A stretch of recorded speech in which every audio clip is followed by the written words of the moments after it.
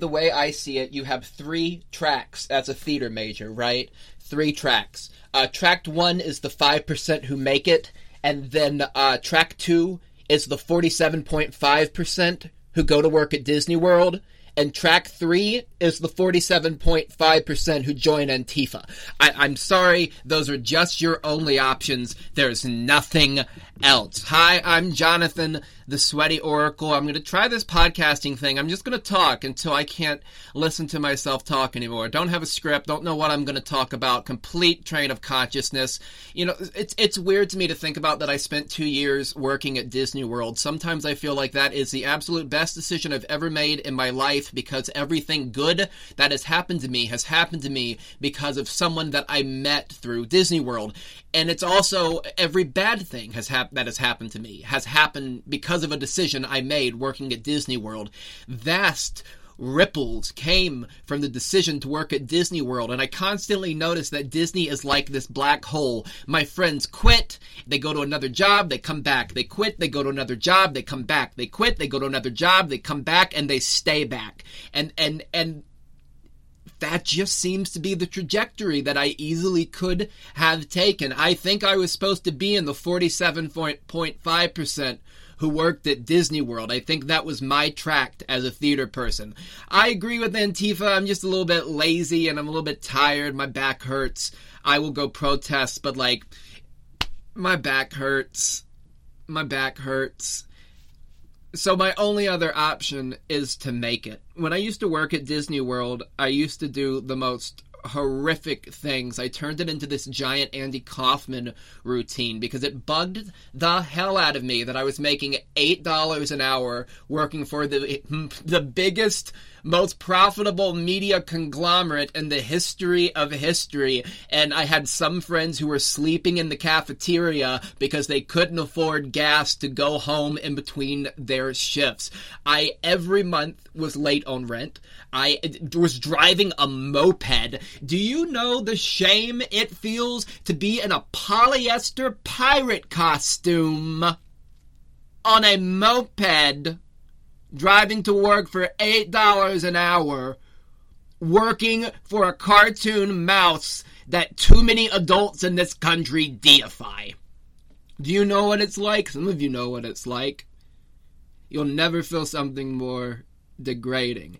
So I turned this into this giant Andy Kaufman routine. I was like, I didn't even know who Andy Kaufman was at the time, but I was doing his bag for a little bit. I just decided I was going to make my fellow cast members laugh, and I was going to make myself laugh, and if I didn't kill any guest in the process through ride operator error, it was going to be a success in my book. So sometimes my day, the good days, would start off with me going to the dressing room where a little lad who played Peter Pan would sell me a little tiny baggie of this substance, that we'll call it pixie dust. We'll call it pixie dust. And I would snort my pixie dust, and boy, would I fly. I'd fly all the way to, let's say, Haunted Mansion. Now, if I was working Haunted Mansion like this, my favorite thing to do would be to say there are ghosts in here after every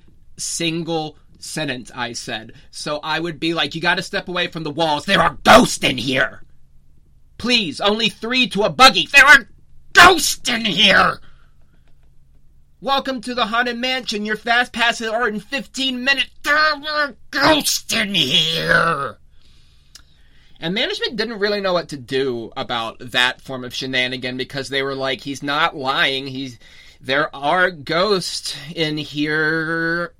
And they couldn't tell you to act if you worked frontline at Disney because God forbid Disney pay those people a livable wage.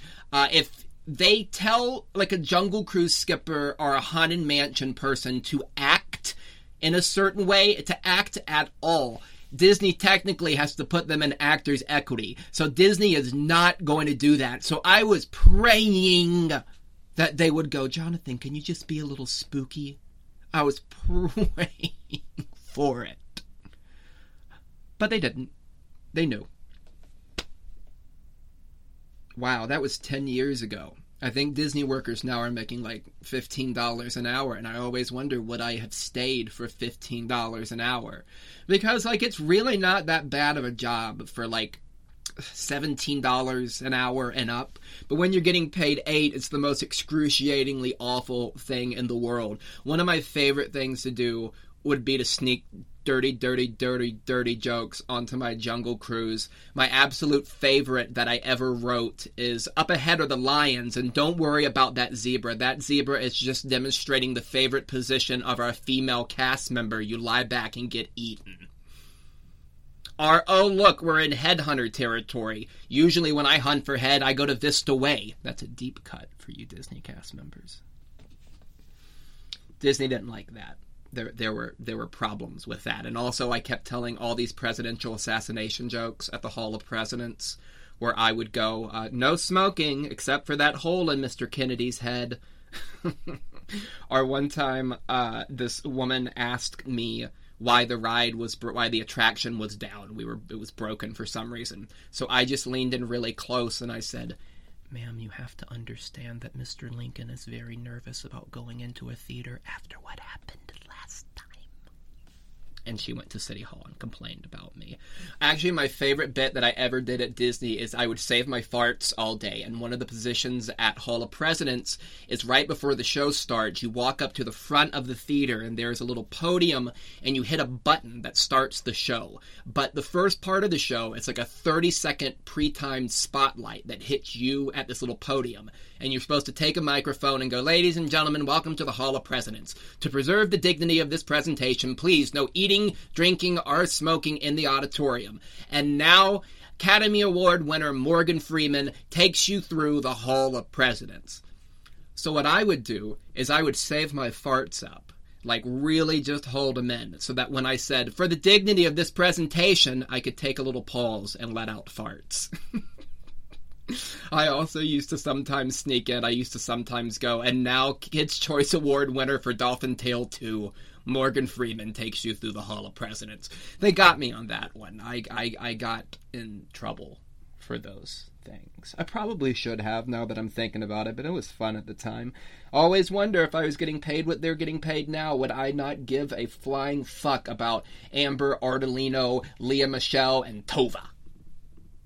Because it'd be kind of nice not to give a fuck about Amber, Ardolino. I'm going to call her Amber Tortolino, by the way, for the rest of this podcast. Lea Michele and Tova. It'd be great just to not care that those people exist. Just really quick, somebody got upset at me because I made fun of Italians in my video about Amber. I made fun of Italians who were taking Latina roles from women of color. So I just wanted to issue an apology. A Polly walnuts. A pizza pie. I woke up this morning, got myself the gabagool.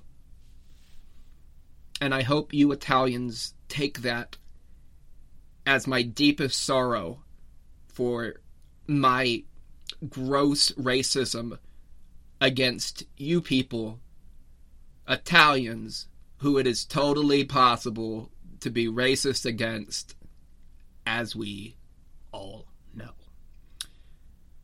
Now that that's out of the way, I am so ready for Lea, Tova, and Amber to get what's coming to them. And I think what's coming to them is dinner theater.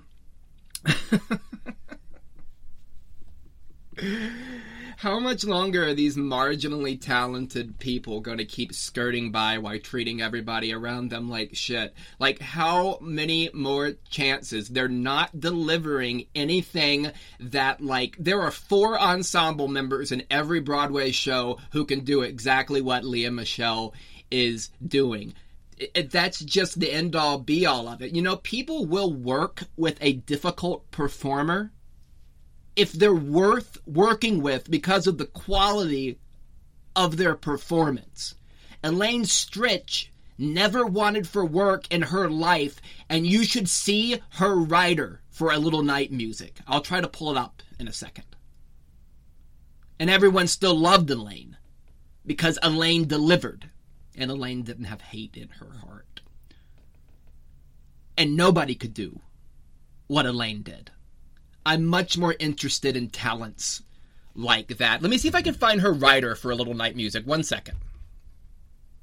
Yeah, I'm just going to read you guys her entire rider. And if you don't know what a rider is, it's basically the demands of an artist, right? So this is when Elaine had just gotten cast as Madame Armfeld in A Little Night Music, her last Broadway role. Elaine said at the time, committing to 8 shows a week would be a big thing for me, so it's something that I have to carefully consider. She goes on. Well, here were Elaine's nightly demands. Here, I'm quoting her contract writer. Elaine Stritch, contract writer. Food. 1 plate nightly of Dinty Moore's corned beef hash. Not the canned kind, but from Dinty Moore's on 53rd Street in Broadway. Patty, the day shift bartender, knows how I like it. Not too dry. He may be retired, but they know where to reach him. In County Cork for the summer. 1 plate Horn and Hard Art health salad. They have this at the Automat on 57th and 6th. 1 chock full of nuts date nut bread sandwich with cream cheese. All the chock full of nuts have these, but the one in Grand Central Station near the tracks where you catch the 20th Century Limited has the best. 2 bratwursts and with sauerkraut and hot mustard, no bun, from Zoom Zoom. Keep them hot till my 11 o'clock number is over. I like them after that, but before the curtain call. 1 dessert crepe to be delivered at midnight. Maurice, the chef at La Crepe on 55th Street, makes these just for me. with Splenda instead of sugar. 1 Ebenjerd's blackout cake nightly for my guest. Drinks. 2 bottles daily, no-calorie cherry. 2 bottles daily, no-calorie root beer. 2 bottles daily, tab. 2 small orange drink. The Niedrichs at 53rd Street Station makes a good one. If I go into diabetic shot, this does the trick. Others. Fresh syringes. The drugstore in the basement of the Hotel Astor has the size that I prefer. Norel face powder and liquid base. Miss Horitz, the manager at B. Altman's cosmetic counter, knows which shades I like. Bonwent Teller seamless semi-opaque tights and top du jour. Miss Feinberg by the 3rd floor, 53rd Street elevator knows what I like. 8 fresh pair a week. A sewing kit with a multicolored thread braid. Lamston's on the 6 and 58 has these. Woolworth's House foam isotoners. Lady size 5. 8 pairs a week.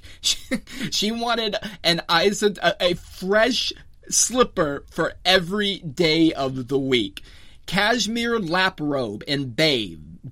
The gift department at Orbox on 34th carries these, and their prices are good. Buy 2. She's just using them to go shopping now. A dressing room guest book with leather binding. Bernito's has nice ones. Polaroid camera to snapshot me and my guests, plus fresh colored film packs for each night. 8 new men's white dress shirts, pinpoint cotton spread collar, size 14.5, 32, French cuff from Rogers Pete each night. 2 electric coffee percolators, 1 regular, 1 Sanka. 2 house seats for whichever of my friends. And then she names Noel, Marlene, Judy, Princess Margaret, and Tony Snowden, Marie Callas, and Ari Onassis, Cardinal Spellman, Anita Luz, Arlene and Martin Gable, Joe and Rosie Fervor, I think I'm pronouncing that right, Gar and Ruth Kane. She just goes on to name a bunch of dead people. The people who are not alive. Car and driver, all day, all night. See if Juan, the Dominican driver from Skulls Angels, is available.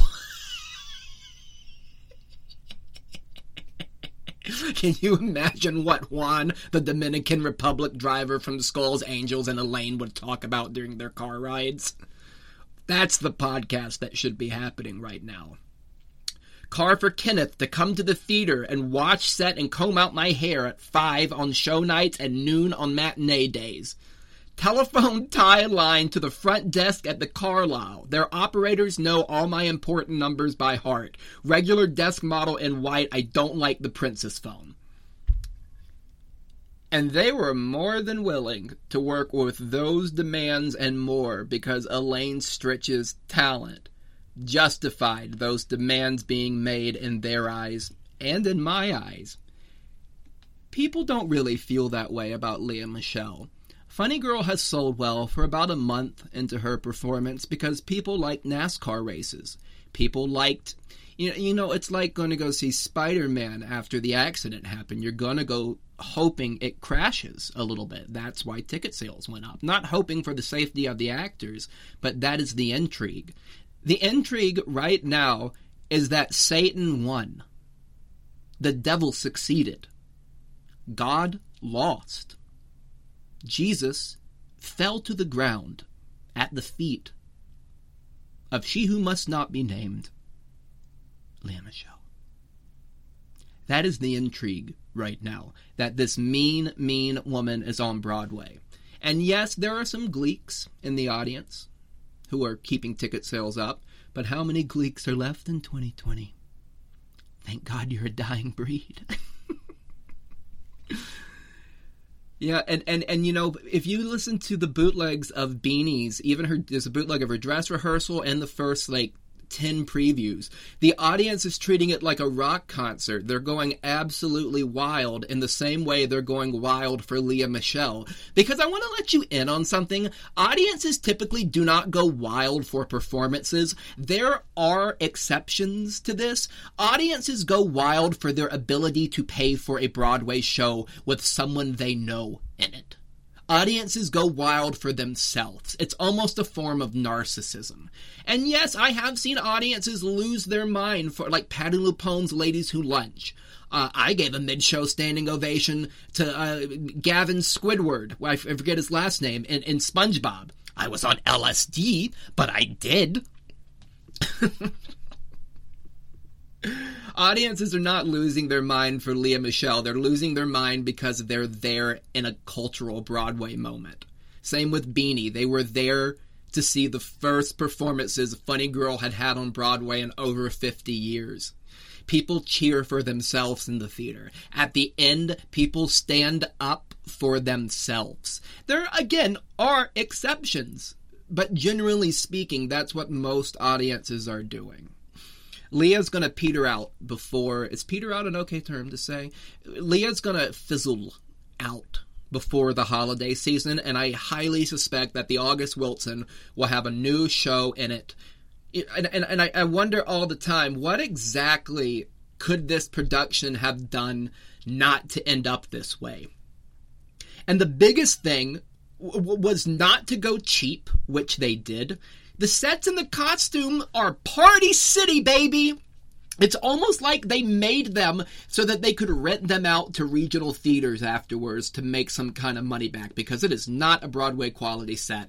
And that's why I don't think Beanie's parents gave money for Beanie to be in the show. I don't think that's what was going on. Because the set wouldn't have sucked if Beanie's parents gave money. And they had to make massive changes to a lot of hydraulics that were going to be in the Folly set. Gone. I don't think any money was given by Beanie's parents, and it would have to be disclosed, I'm pretty sure. I don't think that happened. I think it was a bad production of Funny Girl that should have never come over. Michael Mayer, God love you for Hedwig, but we can't, lie and say he hasn't been painting by numbers for a little bit. His Little Shop of Horrors revival and Funny Girl, excuse me, are the most, tracing over the lines of past performances versions of those shows that one can do. And maybe that's mean to say, but that is how I truthfully and honestly feel. And the other big sin was not waiting until Lady Gaga had a free schedule to play Fanny.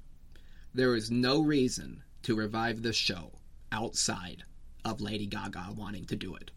None at all. Bartlett Shear and Lady Gaga should have been doing this.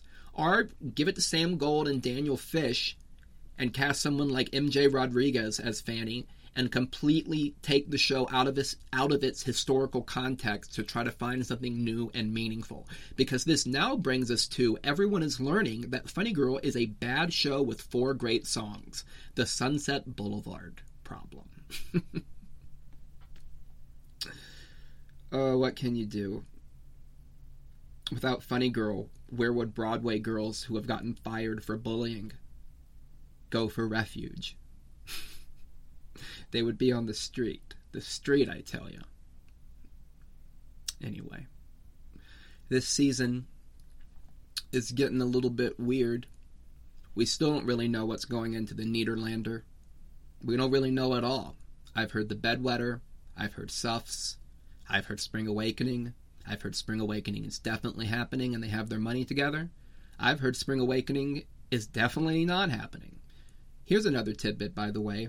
The Spring Awakening concert with the original Broadway cast was 100% planning to transfer either on Broadway or to like an off-Broadway space for like a limited run.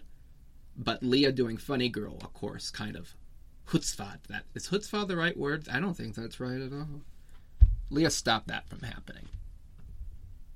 To be honest, I sadly find myself caring less and less about a lot of Broadway because I will never be able to get over how much Broadway protects its abusers. We can all name a dozen people who everyone knows has done terrible things and who work constantly in the Broadway community. These people often do terrible things against other people of the theater community. And the theater calls itself a family.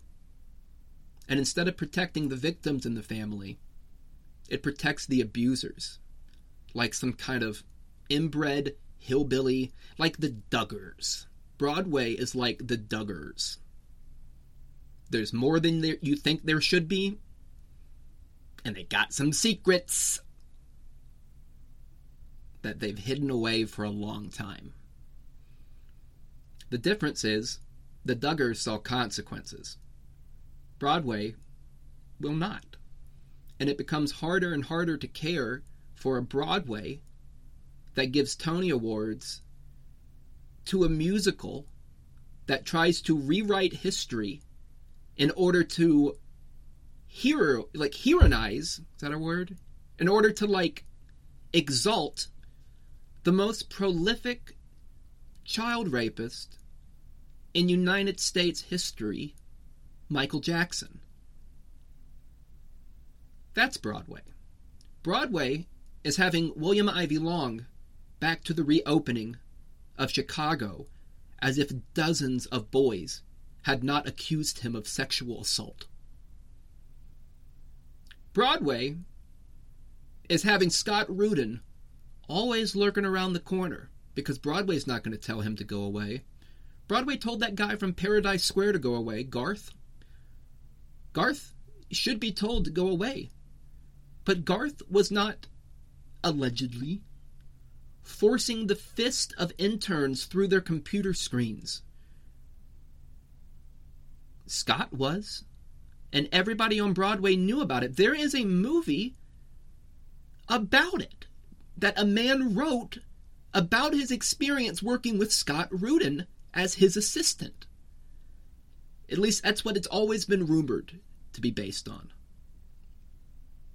The movie also stars Kevin Spacey, so Broadway becomes harder and harder to care about the more abusers I know are working on Broadway. I got a blind item I can't share yet because I'm still researching it about a person who goes from show to show to show, gets fired from every prolific theater company in New York City for sexual aggression or sexual assault, and continues to get work. I alluded to this Everybody on Broadway knows who James Barber's victim is. She's a Tony-nominated actress. And no, I'm never going to tell you who it is. If you know, you know. I'm not outing some girl's story. Broadway pretends to be chummy-chummy with this person. Broadway also is chummy-chummy with the person who raped her when she was a child, James Barber. James Barber served his time, yeah, sure. Went right into Phantom of the Opera, playing the lead. And you know what else? I heard that they would let school groups come and do talkbacks with him. It becomes harder and harder to care about a Broadway that won't speak out against these things. You know, the movie industry is obviously not perfect. It is basically a Mickey Mouse monopoly at this point. But the movie industry at least was like, fuck, we really got to get rid of these predators, if only for their own self-preservation, for their own self-image preservation. Broadway, on the other hand, has hidden them deeper in the ranks so that they can continue to get away with their crimes. I loved Ivo Van Hoof's. I think everybody tells me, Ivo Van Hoof, West Side Story. I saw it like 10 times. I really fell in love with it. And now it kind of makes me feel sick to my stomach that I was knowingly supporting a production, even if I thought it was great, that had, number one, hired an Iranian man to play a Puerto Rican. And that man, mentioned, had gotten fired from the New York City Ballet for horribly inappropriate, degrading acts towards another dancer, where he shared her private pictures in a group chat of other men in the company. That happened. Amar got fired.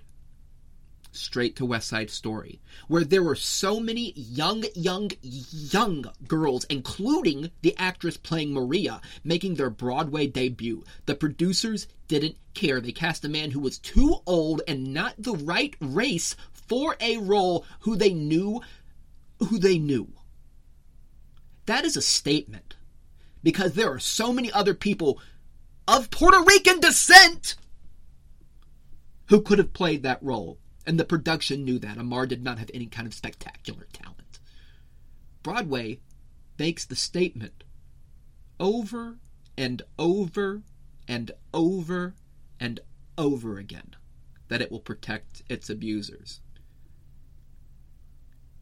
When does that stop?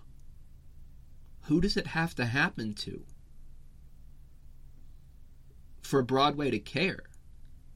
How many people does it have to happen to for Broadway to care? And just quickly, when I'm on the subject of Amar, he was also in the absolute worst thing I've ever seen on Broadway. And I'm not going to say some movie. I'm not going to say Pretty Women. I'm not going to say some movie to musical adaptation. Jack O'Brien's, I had to throw something when talking about it. Like, I threw my glasses. That's the sound you just heard. That's how much my body physically hates this production. Jack O'Brien's production of Carousel. I have never seen a more community theater-ass production, especially direction-wise, on a Broadway stage. If I didn't love Carousel, it would have been comical how Jack O'Brien took a knife to its belly and let all of its innards fall out while it was still kicking and alive. The day we let Jack O'Brien work again, oh, that'll be the saddest day for Broadway indeed. And with that was my first podcast. How'd I do? More soon. Love you guys. Jonathan, the Sweaty Oracle, on September 14th at 5:30 p.m. 2022. Signing off. Until the next time.